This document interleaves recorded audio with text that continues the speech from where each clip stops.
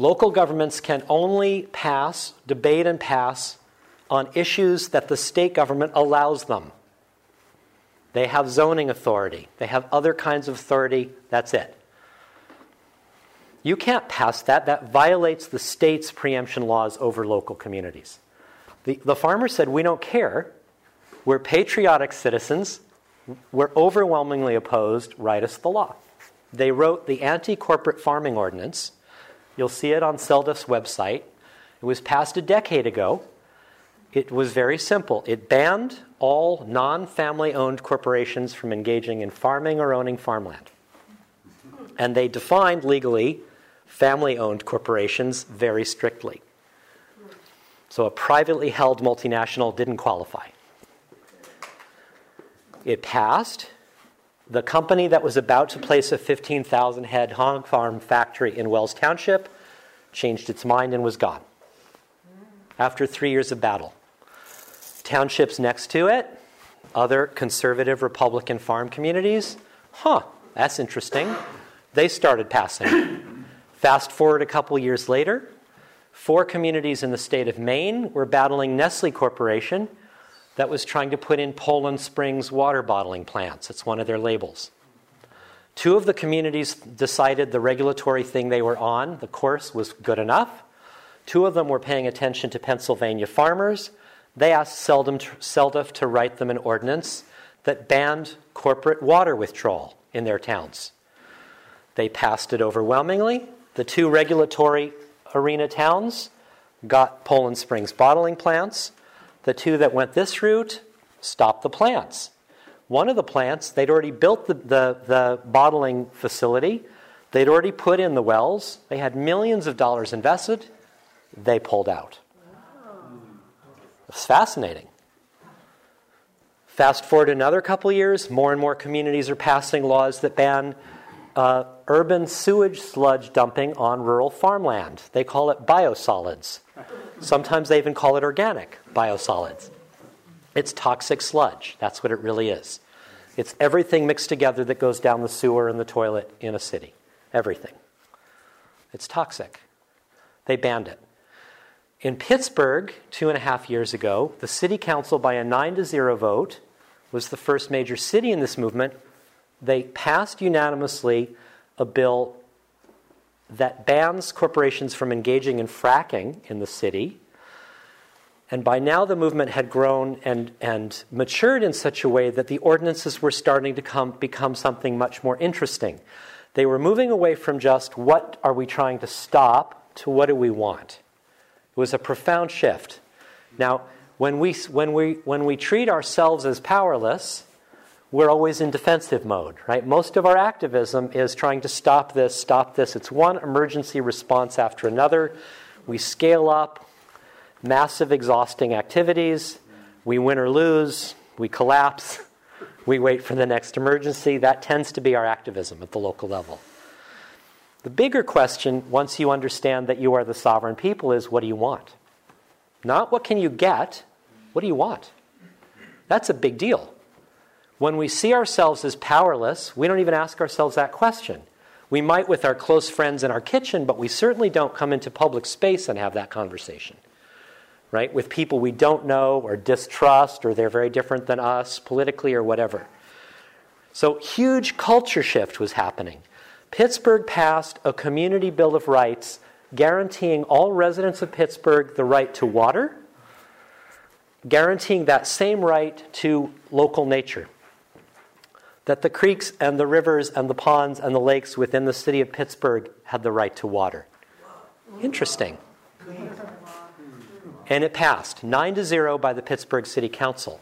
Pittsburgh was on the verge of 200 fracking wells being put in. For them, it was urgent. Now, up until that point, fracking is already obviously a really big issue in New England, and it's actually in 30 states. I don't know if you realize how widespread it is. 30 states, there's fracking already going on. But they're all trying to regulate fracking. And in fact, that's the Sierra Club's position to this day. Sierra Club has all sorts of fracking campaigns, but they've been tending so far to oppose CELDF's bans on corporate fracking. They think it goes too far. They think it's too extreme.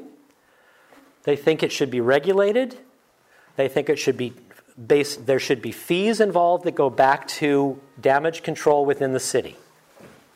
That's the Sierra Club position on fracking so far. Isn't Sierra Club a nonprofit that gets their funding from a lot of foundations? It turned out that Sierra Club got $26 million from natural gas corporations, which they denied for more than a year and finally admitted. No surprise. Yeah.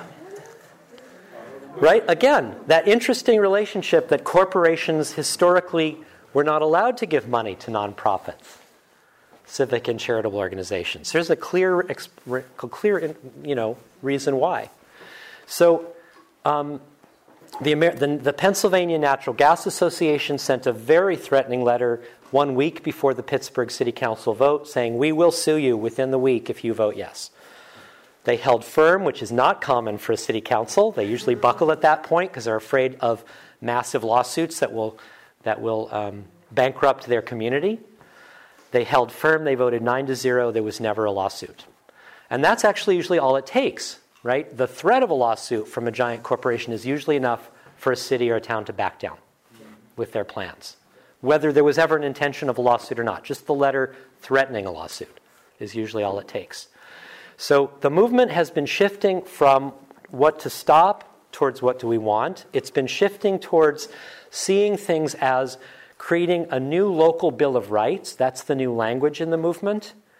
A local enforceable Bill of Rights for a community. Yes, we're trying to stop this harmful activity, but we're trying to stop it as a subordinate function of our right to. So the Pittsburgh Ordinance said we have the right to water, and therefore we have to stop all fracking because fracking clearly will harm our local water supply. Right? We have an inherent right to water as the sovereign people based on this language in our state constitution, based on the preamble of the U.S. Constitution, based on the language of the Declaration of Independence, etc. We have inherent right. We're now up to 150 cities in our communities, all of them smaller communities except for Pittsburgh. I always forget the full list, so I write it down. There are now ordinances passed in Pennsylvania, Maine, New Hampshire, New York, Massachusetts, Maryland, New Mexico just a few months ago, first town. Ohio just a few weeks ago, first town. Yellow Springs, Ohio, passed a ban on fracking. Oregon and Washington are getting active. Nothing has passed yet. In Spokane, Washington, 3 years ago, Envision Spokane is the name of the group. Check it out online, envisionspokane.org. A coalition of 24 organizations that came together, neighborhood associations, environmental groups, religious groups, and labor groups, 24 total groups, came together and spent a year and a half intensively creating an 11-point community Bill of Rights, where each one of those 4 sectors each wrote a handful of pieces of the Bill of Rights. They ran it 3 years ago as a ballot initiative in Spokane. They got 25% of the vote. They were outspent something like 10-1. Every politician hid or opposed, every one. There was almost no institutional support in the community at all. You could say, wow, that was a defeat. We get to decide what a defeat is. They said, wow, we were outspent 10-1. Nobody's ever done anything like this in the United States. And we got 13,000 votes. That's pretty cool. Let's try it again. So last November, 2011, they scaled it down to a 4-point community Bill of Rights. I'll tell you what it is. It's remarkable. And they figured they'd get 30 to 40% of the vote, and they'd have to run it a couple more times. They got 49.7%. In fact, for much of the evening that they were watching the results on TV, they were ahead by a few hundred votes. And then they slipped back by 500 plus in the latter hours of the count. They were stunned. 4-point community Bill of Rights. This is the other model the movement is developing, first in Spokane. 1, neighborhoods shall have right by majority vote in the neighborhood to say no to industrial and commercial developments they don't want in their neighborhoods. 2, Working people shall have protected Bill of Rights within the workplace. Now, how many people know that when you walk into your workplace every morning, you shelve your Bill of Rights? You shelve them. You don't have free speech, property protections, search and seizure protections, etc., etc. The reason you don't is that if you read the 10 amendments, the first 10 amendments, which are the Bill of Rights, they don't say anything about corporate institutions violating your rights. It's government shall not interfere. That's what they say. So when corporations stop you from having free speech at the workplace, that's actually not a violation of your First Amendment rights. It's not addressed in the First Amendment. For the first time in U.S. history in Spokane, if this passes, workers shall have First Amendment and other Bill of Rights protections while at work. It's very interesting. This is a big deal for working people. 3, Spokane River and Spokane Aquifer shall have recognized rights of nature to thrive and evolve. 4, any corporate constitutional rights which interfere in the use of these other 3 new rights shall be nullified. So once you pass this thing, if a corporate right gets in the way of implementing a right of people and nature, the corporate right is nullified because it's interfering in our or nature's rights. They're running it again November 2013. They fully expect to win. Who knows? Next November. In Spokane, that's the other model, a community Bill of Rights. Easton, Pennsylvania, just started collecting signatures for a 9-point Bill of Rights. That is really remarkable. You'll find their ordinance on the CELDF website too. So this is the movement. In Oregon, we've just launched a few days ago the Benton County Food Bill of Rights. Benton County is Corvallis, Philomath, and to the coast. It's a bizarre, long, narrow, I don't know if you know, the Willamette Valley in central Oregon, west of the Cascades. 9 bizarrely shaped counties, just like the one you're in, right, that cross a coastal range of mountains. 9 counties in the Willamette Valley. Talk about dysfunctional government boundaries, right? Benton County, I led a workshop at the beginning of this year for farmers to introduce to them a food bill of rights that CELDF had just drafted for another community that didn't end up using it. It's already written, what do you think? 45 farmers showed up at the food co-op in Corvallis this winter to my workshop. Just an intro workshop like this. I handed out the food bill of rights that CELDF had already drafted for another community. People were excited and stunned. 6 farmers from Benton County came out of the workshop, literally went straight to a bar and started organizing. I mean, I kid you not. And a few weeks later, they invited me back to the Grange in Philomath to lead the same workshop again, and they packed it with new people. And last week, they filed the Benton County Community Food Bill of Rights. And they founded the Benton County Coalition for Community Rights. Their website will be up within the week. There's already lots of stuff online if you put that into Google, but they don't have, their website will be up this week. If the county elections officer doesn't try to stop it, and they might, from getting on the ballot, they'll be collecting signatures for it starting within the next week or so. They plan to put it on the May 2013 ballot for public vote. Almost all of the 150 in these states, 150 communities, these things have passed through the town or township or city council. Only a handful have gone through the popular vote. And most of the ones that have gone through the town or township council have been conservative, Republican, rural communities. Interestingly, liberals, radicals, Greens, etc., the folks that I tend to hang out with, I'm guessing that's who's here tonight, far behind. Not yet paying attention, not yet organizing, not yet mobilizing. I think part of the problem is that the left tends to think that the federal government will save us from scary people at the local level. I'm being blunt. But I think that's one of the reasons that progressives are not mobilizing yet. And that's a larger conversation we can have too if you want, as to what that's about.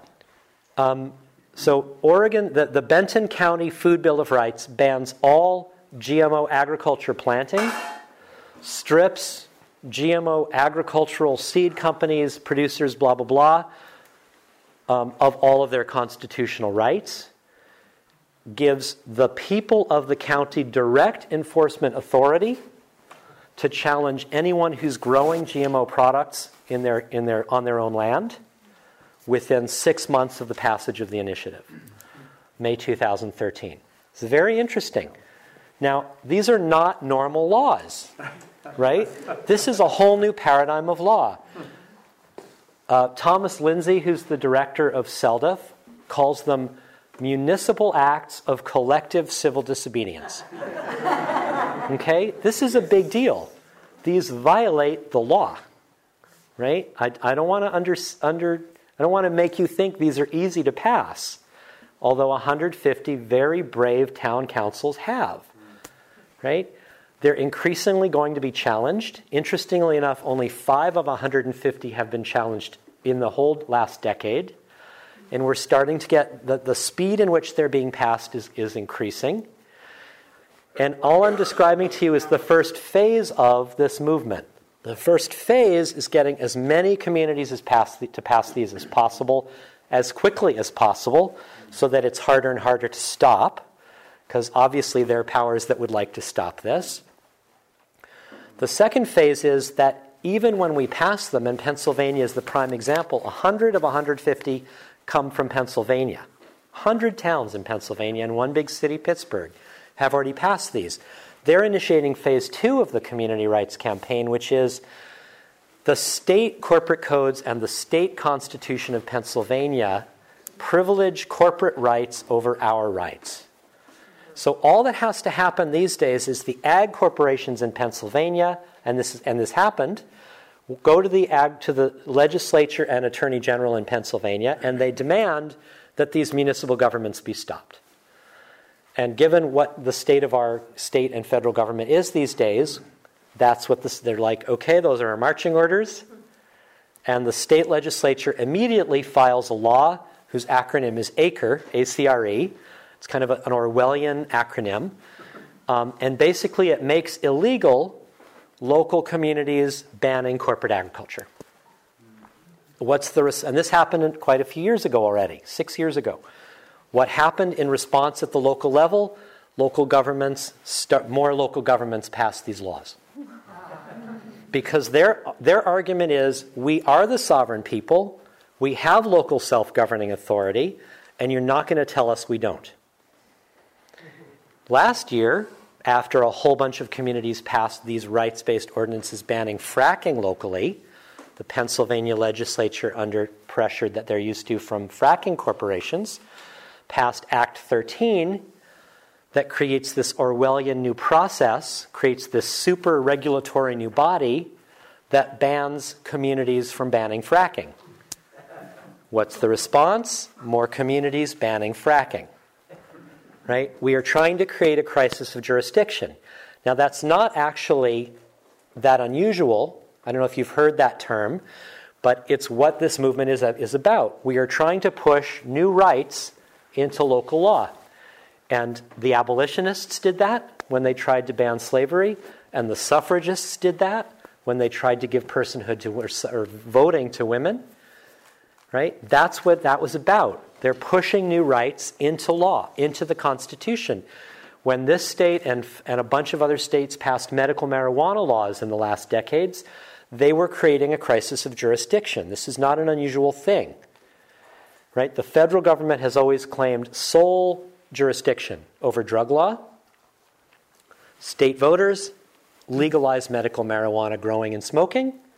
All of a sudden, you now create a very different kind of crisis. You no longer have federal government attacking pot smokers. You have federal government attacking state government. And yes, they are closing occasional clinics. The federal government is still attacking individually. But look how different the political struggle has become, because we, the people, created a crisis of jurisdiction, right? We now have, whether you agree with this or not, we now have millions of people legally smoking medical marijuana and growing it legally. So you can't argue that the federal government, which claims sole jurisdiction, is winning. Right? They still claim it's a very dangerous drug and nobody should be smoking it. Right? The people do these things all the time.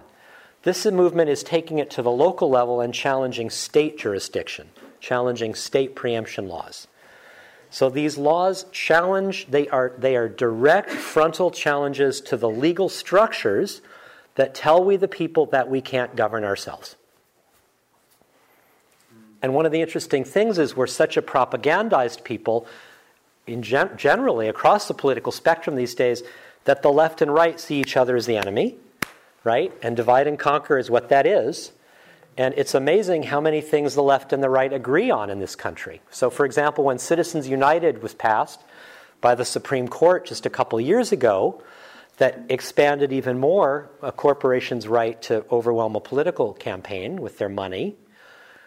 The polls show in the weeks that follow, national polls in the mainstream media, you can find them online, how many people agreed with the Citizens United decision? Well, Republicans opposed it by 75%. You know, we're not talking what the Republican senators think. This is the Republican people. 3/4 of Republican voters did not agree with the Citizens United decision. 80% of independent voters didn't agree. 86% of Democrats didn't agree. So on even more corporate power, generally we're all already on the same side, at least on that issue, right? But we've been taught to believe that we're enemies, right? So what would it look like? And this movement is very non-ideological. So far, the bravest folks in the movement are conservative rural Republicans.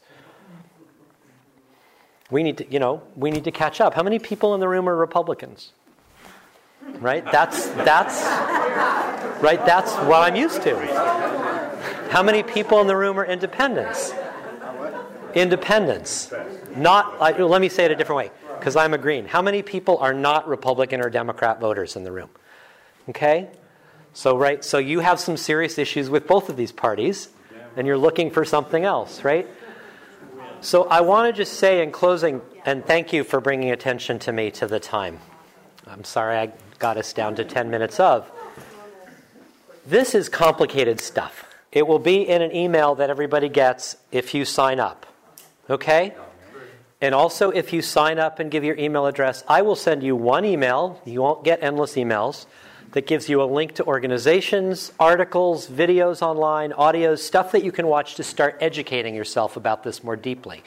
Because literally, I've skimmed the surface in such a shallow way. It's just enough time, a couple hours, to lay this out in a basic, shallow overview so that you understand why a movement like this has come about and why it's so critical that we get out of single issue, single symptom-based organizing. And we start challenging the legal structures that do not allow us to have a democratic structure in our own communities. Okay? That's essential. So if you're serious about it, for example, in Portland, I founded a community rights group in January. We've been meeting every week, and we're only now deciding what issue we're going to take on in an ordinance. Now, you're a much smaller place than Portland, so it might take you less time, but there's a very steep learning curve. There's a steep learning curve here because all of our activism is regulatory or oppositional. This is not that. This is us exercising our power collectively as the people by majority. It's a whole different paradigm of political work. Right? It's a steep learning curve. So if you give me your email address, please take seriously the stuff I sent you. Right? I'm going to send you a list of key readings, audios, videos, links. Take the list seriously and start educating yourself. Get study groups going, start looking at SELDF ordinances, and you're off. And I will come back. I lead 2-day workshops. Democracy schools are led by SELDF. This is my full-time work. And by the way, if you'd like to make additional donations to the pot on your way out, that'd be great. For me, this is my full-time work, and to get a kitty going for the group. Do you plan to be up in our neck of the woods anytime in the next few months that you know of right now? It's not that far away. I'm in Portland, and I can come here at your request. This is what I do full time. Yeah. Yes. Briefly, you had just mentioned about this crisis of jurisdiction, but you didn't tell us what that crash looked like. Crash. Because What crash? Because you're saying some of these corporations are coming at the regulatory bodies that have created these new laws. What's the result of that crash? Has it happened? Had they gone back and made the cities or the towns and the communities change their laws? Or do those laws still exist? I'm not sure. I don't remember using the word crash, but if you're talking about corporate attacks, I can see corporate attacks on the laws, 5 corporate attacks so far through the legal process. 2 townships rescinded their ordinances. 2 townships are in court 4 years later, not moving forward. The corporation is not moving the case forward. Final Township had an anti-sludge on farmland ordinance. This community is so committed to this issue, both the electeds and the hundreds of people in the township, this is Pennsylvania again, that when they were sued by the state and the corporations in Pennsylvania, they immediately rescinded their ordinance. They had one of the earliest ordinances. They rescinded the ordinance, which means the lawsuit is now null and void, and they passed a much bigger, bolder ordinance that includes a lot more of the more mature stuff that I have barely even scratched the surface of. These ordinances are designed to force a corporate or a state legal challenge that we want. Right? How often do we pass laws without thinking about how to force a certain kind of legal attack, knowing that we're going to be sued? Right? These legal attacks are very challenging for corporations in the state. They have to argue that corporations have more rights than the people in the town. They have to argue that as a first layer of assault on the laws. They don't want to argue that. Right? They know it's true, but it's the general mythology of the culture that it isn't. And they have to argue that the people do not have the right to govern themselves, which is in direct contradiction to the state constitutional language. That's where they have to start the lawsuit. They're not about fracking water, etc. They're about rights. These are rights-based ordinances. Anybody who hasn't asked a question at all? I was wondering if you could say anything about what Humboldt County did with, was it Measure H, with the local control? Measure T. Measure T, Democracy Unlimited, launched a campaign after I had moved on that bans non-local corporations from funding county-based elections. It was not written in a smart way. It was challenged almost immediately. It was voted on and approved by the voters. The county board of supervisors then went into closed session, which they do when they're being sued, and they took it off the books. So a year of organizing and a legal vote, 55-ish% said yes, gone. The law was gone. There's no law in place. I'm not sure about my constitutional structure, but it seems like corporate personhood is already unconstitutional by a lot of reasoning. One would be the 13th and 14th Amendment that bar persons from being owned. So they can't be bought and sold. So corporations are either not persons, or they can't be bought and sold. There's lots of very creative arguments, but try to get a court to take you seriously, right? We're starting locally because that's where our biggest power is, right? At the local level, we can out-organize, and we may not out-fund corporate challenges, but we can out-organize a legal fiction at the local level still. But again, these are reframings of what the problem is, right? The problem is not that corporations are clear-cutting or poisoning or giving us lousy health care or blah, blah, blah. The problem is that we, the people, are allowing them to have authority to do these things. And so it's our responsibility as the people to stop allowing them.